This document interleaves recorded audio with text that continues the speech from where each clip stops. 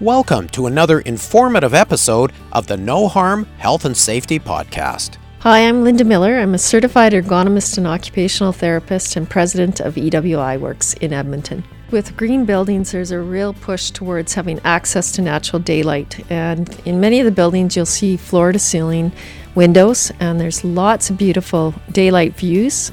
But in those buildings, we're still working with computers, and it's very hard for the eyes to adapt back and forth, and so the muscles are constantly working to make that adaptation between the differences in light level. No Harm is the podcast for health and safety professionals like you. We're here to help you sharpen your professional skills and better understand emerging issues. Now in a lot of the green offices, we have low partition heights. We have a very different type of lighting system, which is LED lighting. And because of the large screens, we're actually starting to look a little bit upwards. And so having that access to all that additional lighting is actually quite challenging for the eyes. Sounds like a great topic. Let's get started. Well, hello everyone, and welcome to another episode of the No Harm Health and Safety Podcast. As always, I'm your host, Marvin Polis. For this episode, I have a returning guest, and I'm actually joining her at her office location. I have Linda Miller. She's a certified ergonomist and occupational therapist. Now, last time we met, we were actually on a job site, and we were working together on a project for one of our clients. This time, as I mentioned, I'm in her office, which is a fitting location because we're here to talk about office lighting. And, it's really something that we maybe are not thinking about as carefully as we should when green buildings are designed. Linda, what's the issue? Well, with green buildings, there's a real push towards having access to natural daylight. And in many of the buildings, you'll see floor-to-ceiling windows, and there's lots of beautiful daylight views. But in those buildings, we're still working with computers, and that can be very challenging when you're overlit in an environment. Okay, well, what do you mean then by overlighting? Well, having the light levels too high, or even facing a window where you're getting direct glare or reflected glare off the screen itself. But having that excessive lighting can be actually hard on the eyes, especially when you're trying to compensate to read the computer. Are you saying then that kind of in the old days that offices didn't have a lot of natural sunlight and we really depended more on the artificial light and there was more control? Well, there's a couple of these issues that actually pop up here is that it's not just the fact that we didn't have as much sunlight access. We actually had quite a bit, but we were controlling the ambient light and the sunlight, and we had a lot more closed offices. Now in a lot of the green offices, we have low partition heights. We have a very different type of lighting system, which is LED lighting.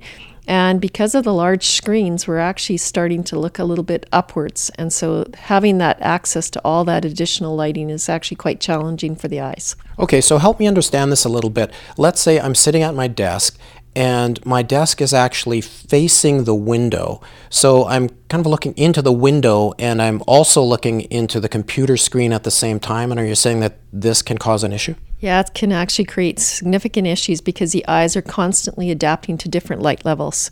And so it can be very challenging. It can be very high light levels that you're looking at into the outside window, and yet we think we have brightness on the screen, but it is different. It's very different quality. Okay, so the light on my screen, you're saying, is not as bright as the daylight, so my eyes are having difficulty adjusting back and forth? Yeah, it's a different type of light as well. It's a different type of backlit lighting, and it's very hard for the eyes to adapt back and forth, and so the muscles are constantly working to make that adaptation between the differences in light level. Okay, understood.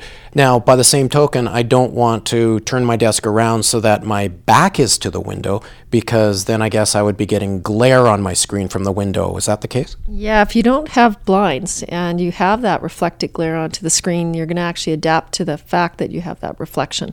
And so again, the eyes are going to have to work much harder, and it can be very difficult. Right, then devil's advocate here. If I have blinds, am I not defeating the whole purpose? Yes, but it's interesting because a number of buildings, they have these beautiful windows and they have access to natural daylight. They actually have perforated blinds, but they're still getting too much overexposure. So you actually see people putting up manila envelopes to help block the sunlight because it's so excessive. And I guess to some extent it depends on the lighting conditions on any given day, whether the conditions are overcast versus direct sunlight. Absolutely, and it's also time of year, so where the sun actually sits in the sky as well. So it can be very bright if you're in an east-facing window early in the morning, especially if it's in the fall. It can actually be quite hard on the eyes. Exactly. We do live and work here in the northern hemisphere. So in the winter time, the sun is very low on the horizon in the south. So if you have a south-facing building, this can cause additional problems, right? Oh yeah, definitely can.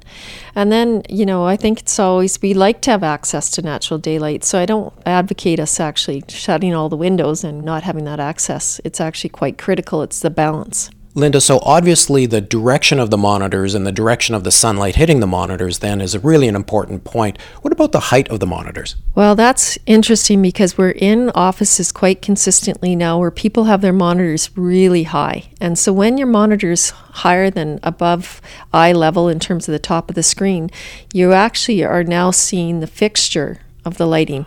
So it actually creates more issue for the eyes as well. So height of the monitor is critical, that it's not placed too high or too low. What is the solution then? So what do we need to take into consideration when these buildings are being designed? Well, the orientation of the computer is very critical. Also, the placement in relation to the windows. A lot of buildings now are actually looking at putting an aisleway between the workstation and the actual windows themselves so that you actually have some distance from the windows.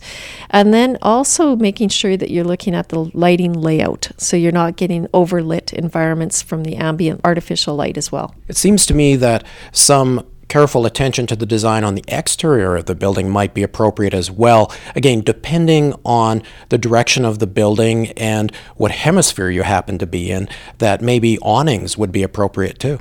They can be, definitely, and it just depends on the nature of the building design, so it's quite critical. Now, Linda, in the business that I'm in, I've been in a lot of editing suites, and in these sorts of locations, there isn't any natural light at all many times.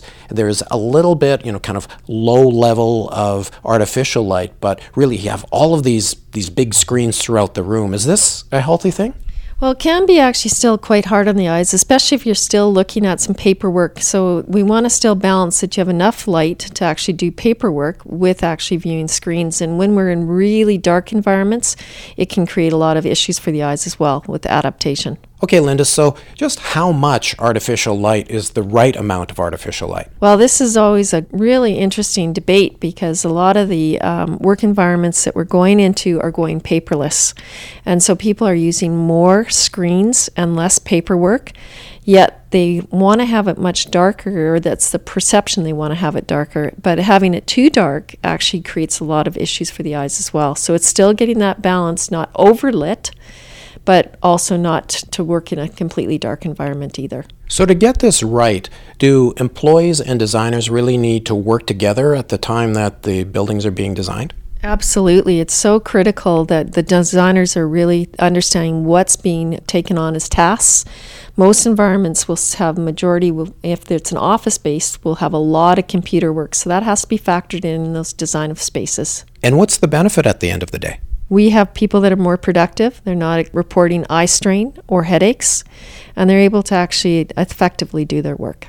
Well said. Well, thank you for having me at your office today, Linda. Where can our listeners learn more about you? You can always give us a call at EWI Works. We have a website, and we are here in Edmonton and Calgary, and certainly feel like you can reach out and contact us. Thanks again. Thank you. Thanks for tuning in to the No Harm Health and Safety Podcast. Before we sign off, I'd like to mention some other news. My team is piloting a new service to help municipalities, corporations, and associations crowdsource solutions to their business and industrial problems. So if you have a problem looking for a solution, you may want to shout it out at shoutmyproblem.com. As for the podcast, be sure to join us next time. And a reminder that you can subscribe to us for free on SoundCloud, iTunes, Apple Podcasts, or wherever you get your podcasts. The No Harm Health and Safety Podcast is a production of Stimulant Strategies and Media Productions. You can learn more about us at stimulant.ca. All the best, everyone, and stay safe.